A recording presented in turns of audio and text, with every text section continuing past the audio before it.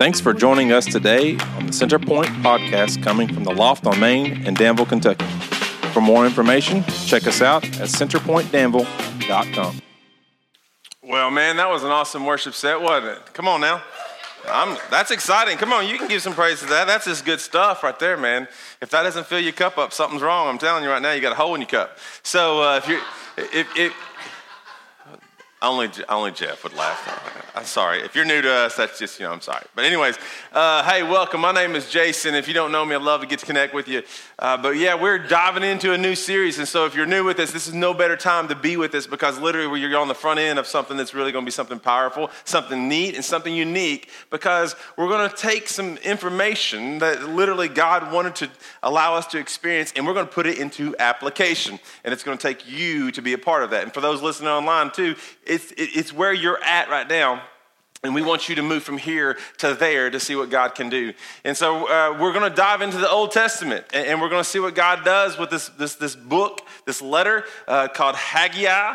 And if you're from, Casey County, it could be Haggai or whatever you want to call it, or Lincoln, you never know. But Haggai was a minor prophet. He didn't make the major leagues, okay? He was a little dude. He was the minors. But it's an interesting story. And I encourage you to at least go check it out because I think you could read it in literally a day, a couple hours probably, maybe even a couple minutes. Because it's not that long, but it's a really amazing story. So if you got your Bibles, go ahead, crack them for us. If you need a Bible, there's some in the back. Hopefully we'll fire some stuff on the screen for you. But find Haggai, and some of you are like, uh-oh, I'm in trouble because I ain't got a clue who this dude is. I didn't even know he's in the Bible. But he's right between, I'm going to give you some help. He's right between Zephaniah and Zechariah. Anybody know where that one's at? So, if you can't find that, go to Matthew and just go backwards 3 books, okay? It's real simple. Go back 3 books, subtract, okay? I'm using some math terms. Subtract just a little bit, right? And so we're going to be into Haggai today. And before we get into it, I just want to start off with recognizing that so often, most of us, we can wake up in a certain stage of life and have this real unsettling and sinking feeling that's inside of us. And we think, by this point in my life, I just expected more. I just expected us to be, here, right? And not there. And I thought by the time that I would reach this, whatever this is, you fill in the blank, but there'd be something different or something better or something more. And I know we all do that. We wake up out of bed and just like, what happened? Where did this come from? And it could happen at really any stage of life. It really could. From going to college, I know some of you getting ready to go to college and not knowing, what you're going to do. You're just experiencing the whole college scene. I hope you stay on track. Maybe for some of you, you were in college and you switched degrees, not just once, but maybe twice. And maybe you're one of those 3 persons or 4 persons. God love you. But, it's those moments of clarity. Like, I don't know what to do, right? And to getting out of college with a piece of paper, and now you'll never use it because you decided, you know what? I don't even want to fly airplanes anymore. That was mine, by the way. But hoping to be married, right? Hoping to be married and maybe even with kids. But that's not where you're at in life right now. Or even now thinking, maybe for some of you a little bit older, maybe thinking that maybe grandkids would have been a part of your dream story. But to your surprise, where you're at in your life right now, time has flown by and you woke up and like, what's going on? And maybe it has to do with your faith. Maybe it has to do with your religion or your church or your involvement where you're at with God.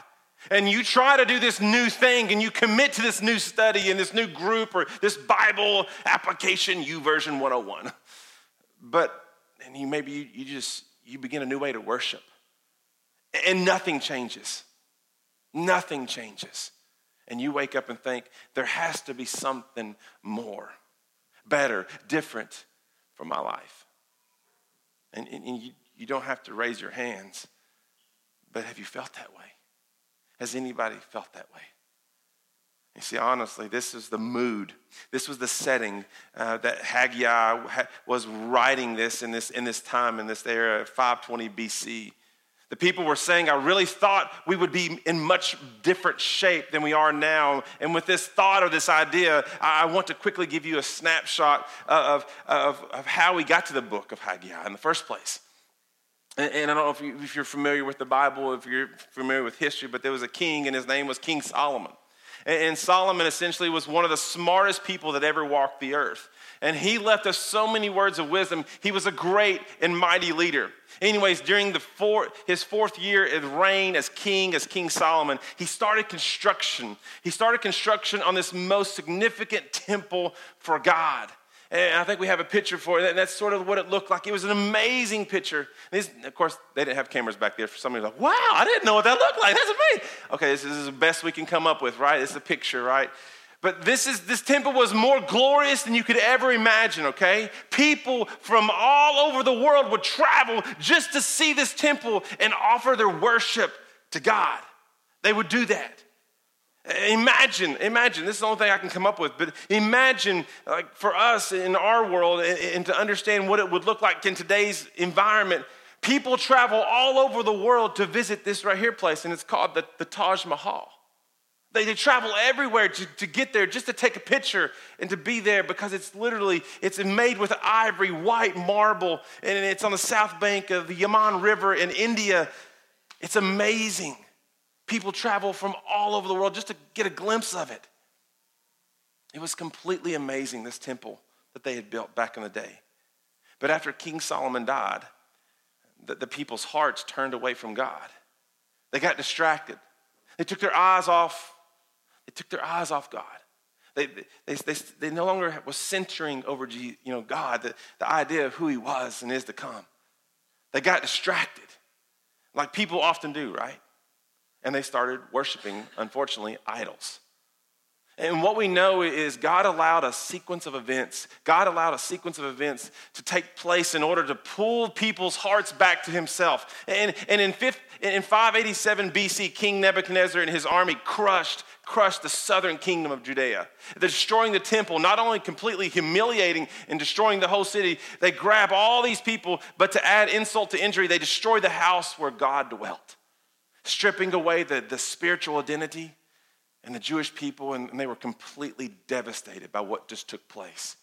And then the Jews were taken into captivity for decades, specifically 50 years. And so technically 70 because they were already in captivity for a while before the destruction of the temple. But for 50 years after the temple and on and on and on, they were held in captivity. I mean, think about it. Your whole life, if for some of you, 20, 30, 40, 50, imagine being in captivity and you not knowing anything different, that you would have to not worship God like we just did a minute ago, because that's what you were not allowed to do. It's kind of crazy. I mean, even some of you are 50, 60, 70, you got grandkids, they wouldn't be allowed to worship. This is what's happening during this day and time. And then in 538 BC, about 50,000 people were allowed to travel back to Jerusalem, the capital of Judea, to rebuild. And finally, after 5 decades, they get back to their home, right? We get to rebuild our house for God. They were so excited because this is what they dreamed about for all this time. We get to have our own place again. You can imagine the relief and the excitement, the joy, and the inside their hearts, what they wanted to do and rebuild this temple for God. And they built the foundation. They built the altar. And then all of a sudden, the Samaritans came in and opposed their work. They just started making fun of them, and they had strong opposition to what's being taking place there. And their work, and suddenly, and they're like, uh-oh, this got very challenging for me. This got kind of hard. This got difficult for me. And it must not be the right time because it's not easy for me to do this anymore. And so they pushed pause. They stopped rebuilding what they longed for, what they dreamed for. See, I know we just covered a lot of history, and for some of you are like, oh man, that's just crazy. It's still summer. I don't want to talk about history. But let me think about it this way. God's people for 14 years didn't work on his own temple. For 14 years, it just sat completely idle, even after they got freed. And then for 5 decades, 50 years, that's all they thought about and talked about. And when it got difficult, for 14 years, they put the project on hold instead of working on God's house. And guess what they worked on? They actually started building their own houses, their own cultures, their own foundations. And they built very nice houses, and they forgot about God's house altogether. So what did God do? He raised up a prophet named Haggai. He raised up Haggai to call his people back to rebuild the temple of God. And if you're still struggling to understand everything thus far, just go read it. Go read Haggai. There's only 39 verses in the entire book. It's not that much. Like I said, it's a minor prophet. But it has big time application for us today. Big time. And so if you found Haggai, let's look at Haggai chapter 1, verse 2. Haggai 1, verse 2. And this is what the Lord Almighty says. You're going to hear that a lot today. The Lord Almighty says. He actually goes into this in verse 1, verse 2. It says it this way. It says, these people. Now everybody say it with me. Come on, say these people. Say it. These people. Okay, it's interesting to me. You'll find out. But he says, these people. The time has not yet come to rebuild the Lord's house. You know, these people say, there's the catch. It's the time has not yet come to rebuild the Lord's house. Now, the reason why I find this a little bit funny is because everywhere else in the Old Testament, and when God talks about his people, he calls them my people, his kids, right? And now he's saying these people, these. And almost like he's disowned them, or he's disgusted, or he's upset with them. The only way I can clearly communicate this with you is think about it this way. When I walk through the door at my house, right, and I meet my wife at the door, Sarah, and she says, your kids, right? Or these kids. And I've heard her use that before. These kids. I'm like, where? I mean, what kind of kid? What kid we're talking about, right? And when we're actually, they are our kids, right? I remember when they were conceived, they were our kids, right? It was a good moment. It was pretty much like that. And she is blushing like crazy right now. But it's one of those moments, to my knowledge, it took two of us to make 4 little M&Ms. If you remember correctly, those are our kids. And they're not these kids. But we do that because when we get frustrated with our kids, right? When we get frustrated, we say those words. And I know that you know what I'm talking about, especially if you're a parent. Or you've been around environments where you claim family and you're like, these people, right? And so, anyways, God's like, these people.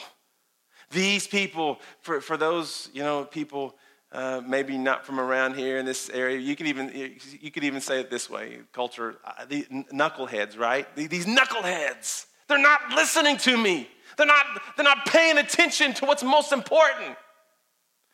They're not my people anymore. These people are saying the time is not now to build my temple. The time is not now. It keeps coming out of their mouth. But yet they were held in captivity for long decades. They longed for it. They prayed for it. But now they're like, not going to happen. Now, why do you think the time wasn't now? It's a great question we have to ask. And they thought the time wasn't now because they received opposition. You see, the Samaritans were opposing them, and what's funny is so often whenever we receive opposition, we generally think it must be not God's will right now. It just got hard in my life. This is too challenging for me to complete. I want you to know something this morning. And if you're taking notes, I want you to write this down. Write this down. Because school's getting ready to start for some of you. And for some of you, you're changing your jobs, you're changing some cultures, and maybe you're going to start serving in some capacities, and maybe it's just a different opportunity for this semester. And it's going to get challenging. And I don't want you to give up. But here's what I do know in my experiences. The closer we get to doing something that matters to the heart of God, the more likely we're going to face opposition. And that was completely quiet, but I'm telling you right now, there should be going some, The closer we get to doing something that matters to the heart of God, the more likely we are going to face huge opposition. And you see, receiving opposition isn't a sign that God is against you. A lot of times it's a sign that you're doing exactly what God wants you to do. And I want to encourage you, if you're feeling the pressure this morning, you're on the right path. Keep going. I don't really worry about people who are opposing me. Let's be honest. When we said we were going to launch a church in the heart of our community, had a lot of opposition and said, hey, you shouldn't do it. Here's why. Gave me 50 good reasons. And I knew we were on the right track because there wasn't one that stuck. And I worry when no one is against me. That's when you should be worried, because then I know I'm not doing much for God today. And see, when we launched CP back in 2012, and since then, we have faced huge opposition every single way, every single step of the way. We have seen literally our building being taken away from us. We found ourselves in the middle of a park, and it rained every single day. I mean, it was like 27 inches of rain that summer. But it never rained on the park.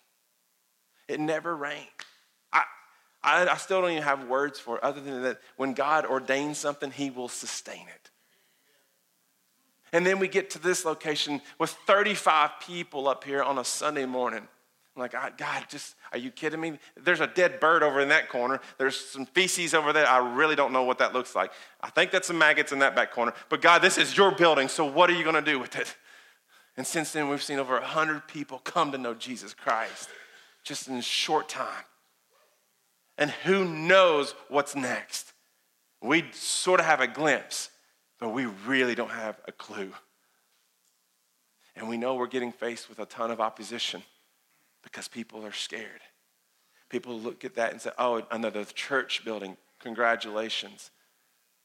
Well, that's a good thing that we don't have a plan to put a steeple on it, because we just want love to be a beacon that blasts out into our communities and changes lives. I know it's going to face more opposition, and maybe you even have heard some of it. But at least you know now that we're on the right page tracking with God. You see, the moment you start to move forward and do something and be obedient to what God has called you to, mark it down, there's very likely spiritual opposition on its way. Can I get an amen? Anybody? Right? I mean, there's very likely spiritual opposition on its way. When you find yourself being obedient to God, and it gets difficult, it gets challenging, and it often does. I want to encourage you with this one simple thought that I believe is a game changer for you and for us. One simple thought, if you're taking notes, is this. It's just simple. Write this stuff down. With God's help, I want you to choose the hard right over the easy wrong. I want you to choose the hard right over the easy wrong. Over and over again, just tell yourself, with God, your help, he will enable you, empower me to choose the hard right over the easy wrong. It would be so easy to quit focusing on God and start focusing on myself when it gets challenging. It would be hard and right to continue building the temple, following and tracking inwardly towards Jesus. I want you to choose the hard right over the easy wrong. It would be so easy when somebody hurts you to hold a grudge and to be angry at them for years. But it's the hard right to forgive others just as Christ forgave you. Because forgiven people are what? Commanded to forgive. It's easy to continue to spend more than you have and just buy whatever you want and to get yourself into debt. And it's the hard right to begin to climb out of debt, live beneath your means, and live in such a way you can be massively generous in ways that change the community, that changes the landscape for others around you. In our marriages, it's so easy in our culture, in our day and our time, to say, I'm done. The papers, let's move on. Just sign them and get out of here. But let me tell you, that covenant that you made before God and other witnesses says you roll up your sleeves and get busy, because it's a hard right coming. Students, this semester, I'm telling you, there may be a moment when it's just easy to follow the group. Fall into places where you never meant to be, or even worse, places you never thought you would go, simply because it was easy. But I'm telling you, even if you get made fun of, choose the hard right.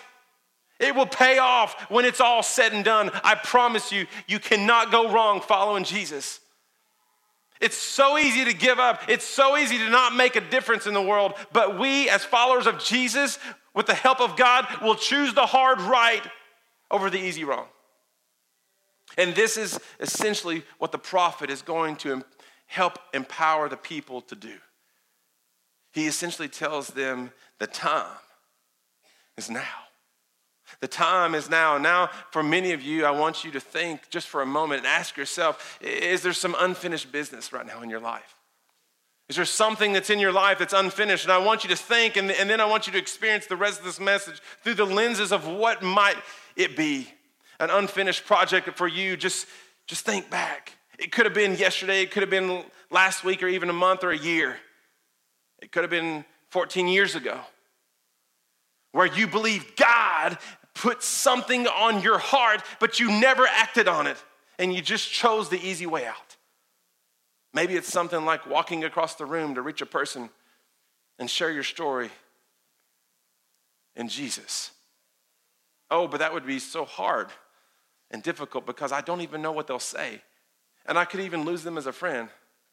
So you choose the easy way out and you just talk about church and culture versus Jesus and his love and mercy for you. Who can remember what happened about 7 months ago? I can. Those New Year's resolutions?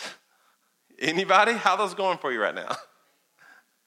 Some of you are like, I don't even remember what it was.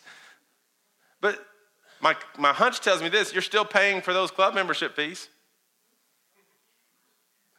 You may be asking, am I supposed to really work on my body, honoring God with this and getting my body into shape? You know, here's the truth. It's a hard right to change what you care about. And it's so easy to sit at home and eat some potato chips. Anybody? Come on. There we go. See? Let me just phrase it this way. It's so easy to sit back and eat some donuts. How about that one, all right? But it's hard to put that donut back. Just drink some water and go walk a couple miles tonight. It's hard because you got to put it into your time. You got to change what you care about. Maybe for some of you, you know what it feels like. You're supposed to serve somewhere in church, especially in Kidsville, Living Room, First Impressions, or even the Nest. What about Love Loud Now and going and giving up some time on a Saturday morning for overcomers, special needs kids who are just thriving to be a part of your life? And my hunch tells me to change your life more than it changes theirs. But that means you have to change something in your schedule. You got to rearrange it. It's going to get hard. Maybe you have to get up a little bit earlier on Sunday mornings to come and serve and love on others. You're like, I just want to sleep in. The easy route is just to sleep in. I get 20 more minutes. I can get there at 10:30 and still find a donut. What does it look like for you to change what you care about? To choose the hard right? What if you know you're supposed to start a ministry, but you just felt like it was easier to keep going in the direction you are because now you have a family? It could be even something as simple as you were supposed to give something away to somebody. Something that you felt like you were supposed to do, and journaling, writing a book, painting, spoken word, music, cooking, the list goes on. I don't know what it is, but you do. God placed it on your heart for a reason, and you have to choose to respond. And there's something on your heart that you really felt like it was a burden, most likely from God. But you didn't do a thing about it. And now it's years later. Think about that moment. And if God shows you something, I want you to listen for this couple minutes here. Through this message, what it might be from an perspective of an unfinished mission for God. For many of you, God may speak to you in the very same way he spoke to the people in the time of Haggai. And he's going to say these 4 little words, and I hope it hits home right now. The time is now. The time is now. In Haggai 1, 3-5, it says, Then the word of the Lord came through the prophet Haggai. Is it a time for you yourself to be living in your paneled houses while the house remains in ruins? Now, this is what the Lord Almighty says. Give careful thought to your ways. Give careful thought to your ways. Think about how you're living. Is it time for you to live in these paneled houses when my house is left in ruins? Now, you may say, what in the world is a paneled house? And for some of you like me, I grew up in a paneled house. I know exactly what a paneled house is. You ain't telling me it ain't that much, right? I know what a paneled house is. But let me just tell you something. I did some research on this, and this is not what you think it is. This is literally a game changer. According to some commentaries on this phrase, basically this is a high-end way of living. This is like granite countertops paneled, right? Granite backsplash, triple crown molding, the best of the best. You got the best TV, the best cars, the big pool, the garage, plus the extra garage to hold all the crap you bought from the 127 yard sale. Just had to go there for this weekend. You got all this kind of stuff, and God is not against us having nice things. He's against us putting nice things ahead of him. He's not against us having nice things. He doesn't want nice things to have us. And for so many of us, that's what happens. This is exactly what happened to them.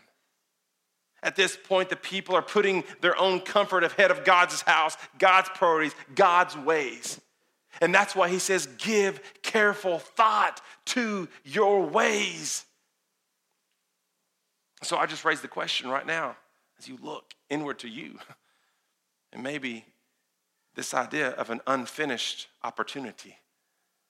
And ask yourself, are you putting your own comfort ahead of his calling, his will, his love for you?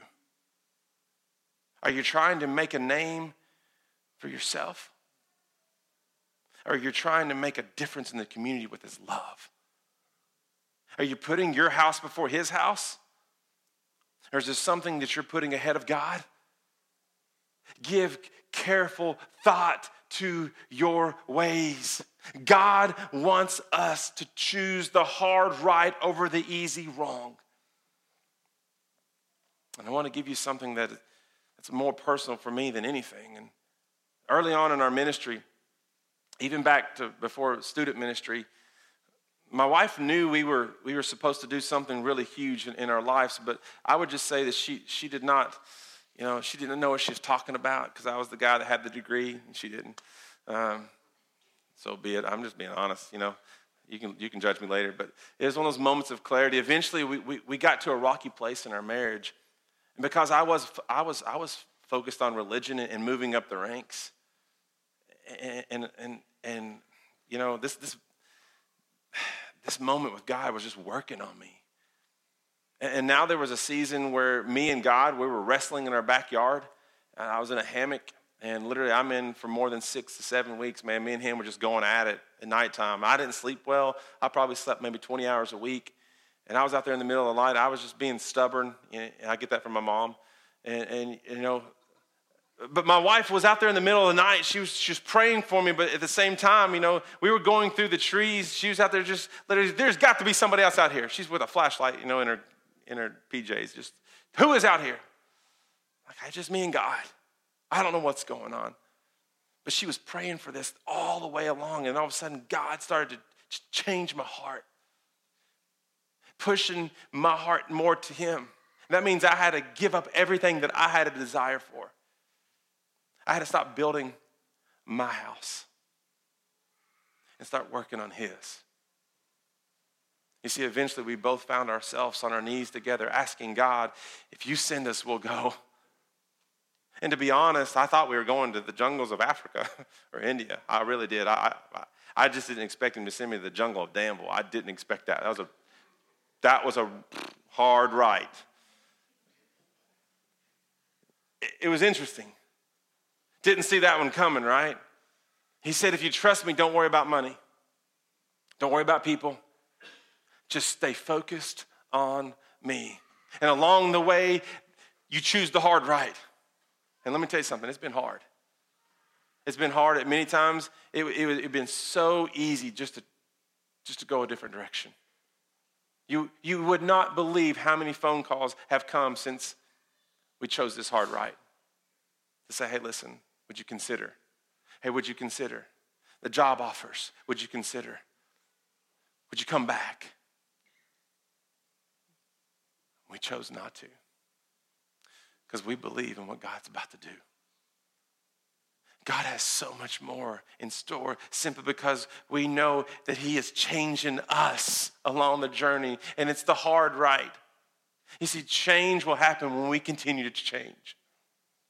When we continue to change inwardly. You see, my question I ask myself is what would have happened if I would have listened 10 to 15 years earlier? Where would we be today? You see, delayed obedience is no different than disobedience. But I'm thankful for him and how he has moved me to where I'm at today. I think I'm a better man and I'm a better follower of who Jesus is because I chose a hard right. Some of you right now, there will be something in your life where you know you're supposed to do it and God's called you to do it. And like me, you're taking the easy wrong. And you're like, hey, God, what does it look like to choose the hard right? And he's sitting there screaming, the time is now.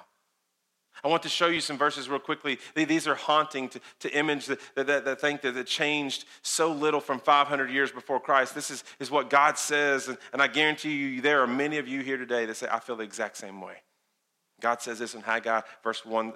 It says, you planted much, but you harvested little. You eat, but you never have enough. You drink, but you never have your fill. You put on clothes, but are not warm. You earn wages only to put them in your purse with holes in it. He's swinging, man. You see, today's translation for that verse would look like this. You're working 60 hours a week, and you still don't feel like you have anything. You're pouring everything into a career, and it feels so empty and alone. You have more than you've ever had before, and you still don't feel satisfied. You entertain yourself. You go to games. You go to movies. You eat out, and yet you still long for something more. You see, Haggai would say to us, give careful thought to your ways. Think about it. Are you putting your house, your home, your heart ahead of God's plans? His love, and his house? Is there any unfinished business that you need to start working on? Verses 7-8 says this, here are these people, right? And they look around and they say, we got to build his temple, but we don't feel good enough to do it. It's not going well. There's opposition. It's too difficult. It's challenging. It's hard. Watch how loving God is. Watch him now. This is good. This is good. In verse 7, give careful thought to your ways. He says it again. Then he's basically, what he's going to do is he's going to break it down into 3 simple steps. And he says it this way. Go into the mountains and bring down some timber and build my house. Go to the mountains, bring down some timber and build my house. And so that I may take pleasure in it and be honored, says the Lord. I don't know if you missed that one. But let me say it one more time. Go up to the mountains, bring down some timber, and build my house. And for some of you, let me just translate. Go to 84 Lumber, go get some wood, build my house. Are you with me? Go to Lowe's, go get some wood, come on over, and let's do something amazing. You see, that's hard. That's hard. Choose the hard right over the easy wrong. Bring down the timber. Well, that's hard. It's challenging. It takes time. It takes effort. It takes resources. But the hard right over the easy wrong always pays off. Come down and build the temple step by step. And God says step by step. God says step by step. And here's 1, here's 2, here's 3. He gave us 3 quick steps to follow. Here's the problem that I found out for so many of us, even in this room. So many of us are going, God, what about steps 4, 5, and 6? I need the details. But who's going to pay for this? And how is it going to happen? And where are we going to go? And what's going to go on? And who's going to be in there? And I need to know details. God, I need to know. Before I move, I just need to know. How much time is it going to take, and how long do we have, and how's it all going to be worked out, God? I need steps 4, 5, and 6. And God says, don't worry about those steps. Don't worry about steps 4, 5, 6, 7, 8, 9. Just do 1, 2, and 3. My word is a lamp unto your feet, a light unto your path. If his word is a lamp unto our feet, and he will show us steps 1, 2, and 3, so we get to see 4, 5, and 6. First, you got to take steps 1. You see, you have to do what God showed us first before he reveals more to you. And sometimes you say, I want the details, God. Let me tell you something. You can't handle the details. I'll give you what you need when you get there, but you need to take the first step. What do? You go up to the mountains, you bring down some timber, and you start to build. What's it going to look like? You don't know. Just trust him with the blueprint. It's in the Bible. Read it. For me and my family, it's simple. Do you trust me? I said yes. He said, don't worry about money. Don't worry about people. And just put me in the middle. A movement started, and we've never looked back. So my question is for you is, what does it mean for you? As we shut this down, what does it mean to you? I don't know. Maybe it's getting rid of all the junk food. Maybe it's getting rid of all the tobacco. Maybe it's porn. Giving up that credit card. It could be launching a ministry that could change the world. Or maybe even for you to show up and begin to serve. But you just have to take the first step. And that first step is the one that allows you to begin to feel different, see the difference, and to believe in the difference. You see, this is what it means to walk in the Spirit of Jesus. And that's what we're commanded to do as followers of Jesus, by the way. And we want to walk by his side, not our own. And I want you to know the details, right? I want to know the details, right? That's what we always say. I want God to show me everything. God's not going to show you step 4, 5, and 6 until you take that first step of obedience. Because I believe there's unfinished business. There's an unfinished assignment, a project, or a mission in this room. And so the question that you're probably asking, God, then what do I do? This is it's the book of Haggai. That was a long time ago, God. But you don't know my story right now. You're right, I don't. He does. If you're taking notes, write this one down. 4 words. Quit talking and start doing. Quit it, goofing off, and move. Quit wondering. Start believing.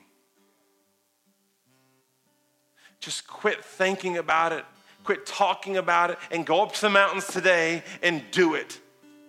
Do something about it. Be salt and light to a world that's broken. Be the moment, a movement maker. Because God stirred your heart. Be faithful of God today and watch what he reveals tomorrow. This is what me and Sarah did. I don't want this to be about us, because I'm still learning. We started to do the hard right over the easy wrong, and it began to change me. And when it started to change me, it started to change everything around me. It created a changing culture of what I cared about. And in my family, it started to ripple around our whole family. It spilled over into others around us. It spilled over into families even that we got to hang out with around campfires and on our table. And then we like to say this next phrase is, it's changed lives what? Changed lives. And when I started it all allowed us to be difference makers for our community. Where we work, live where we live, where we play for Jesus. And our love is going to build something because he is at the center of it. I don't even know what it looks like yet. I just know we're supposed to be there. I don't even know how we're going to pay for it. Just being honest. But I trust him because he said, don't worry about it. It might be encouragement for some of you to write a check. Just saying. Bills are coming.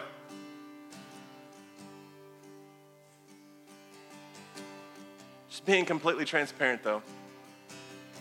I had no idea of the blessings of what God had in store when he said, love built this on the other side of obedience.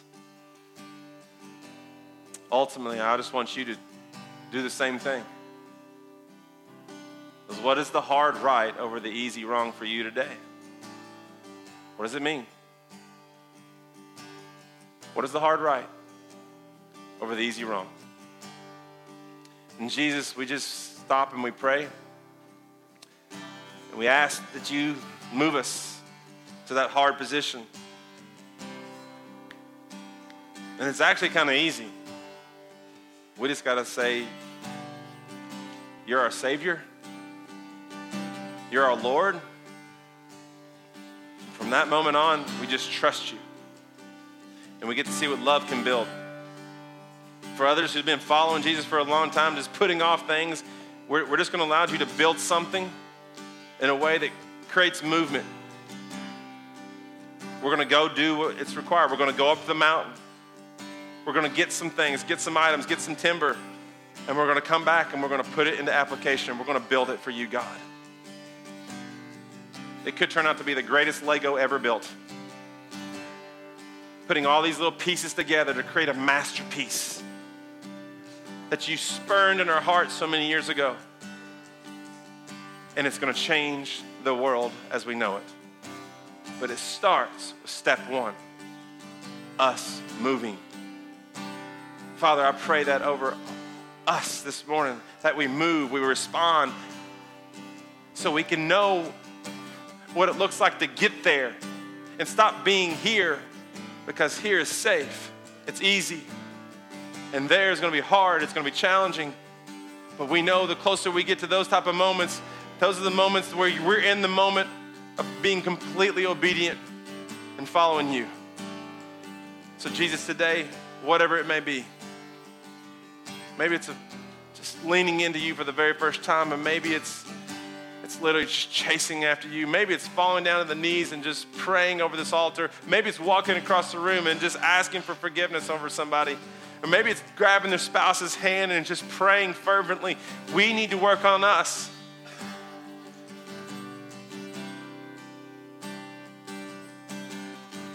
Whatever it may be, God, may you be the center of it. And I pray that in your name. Amen.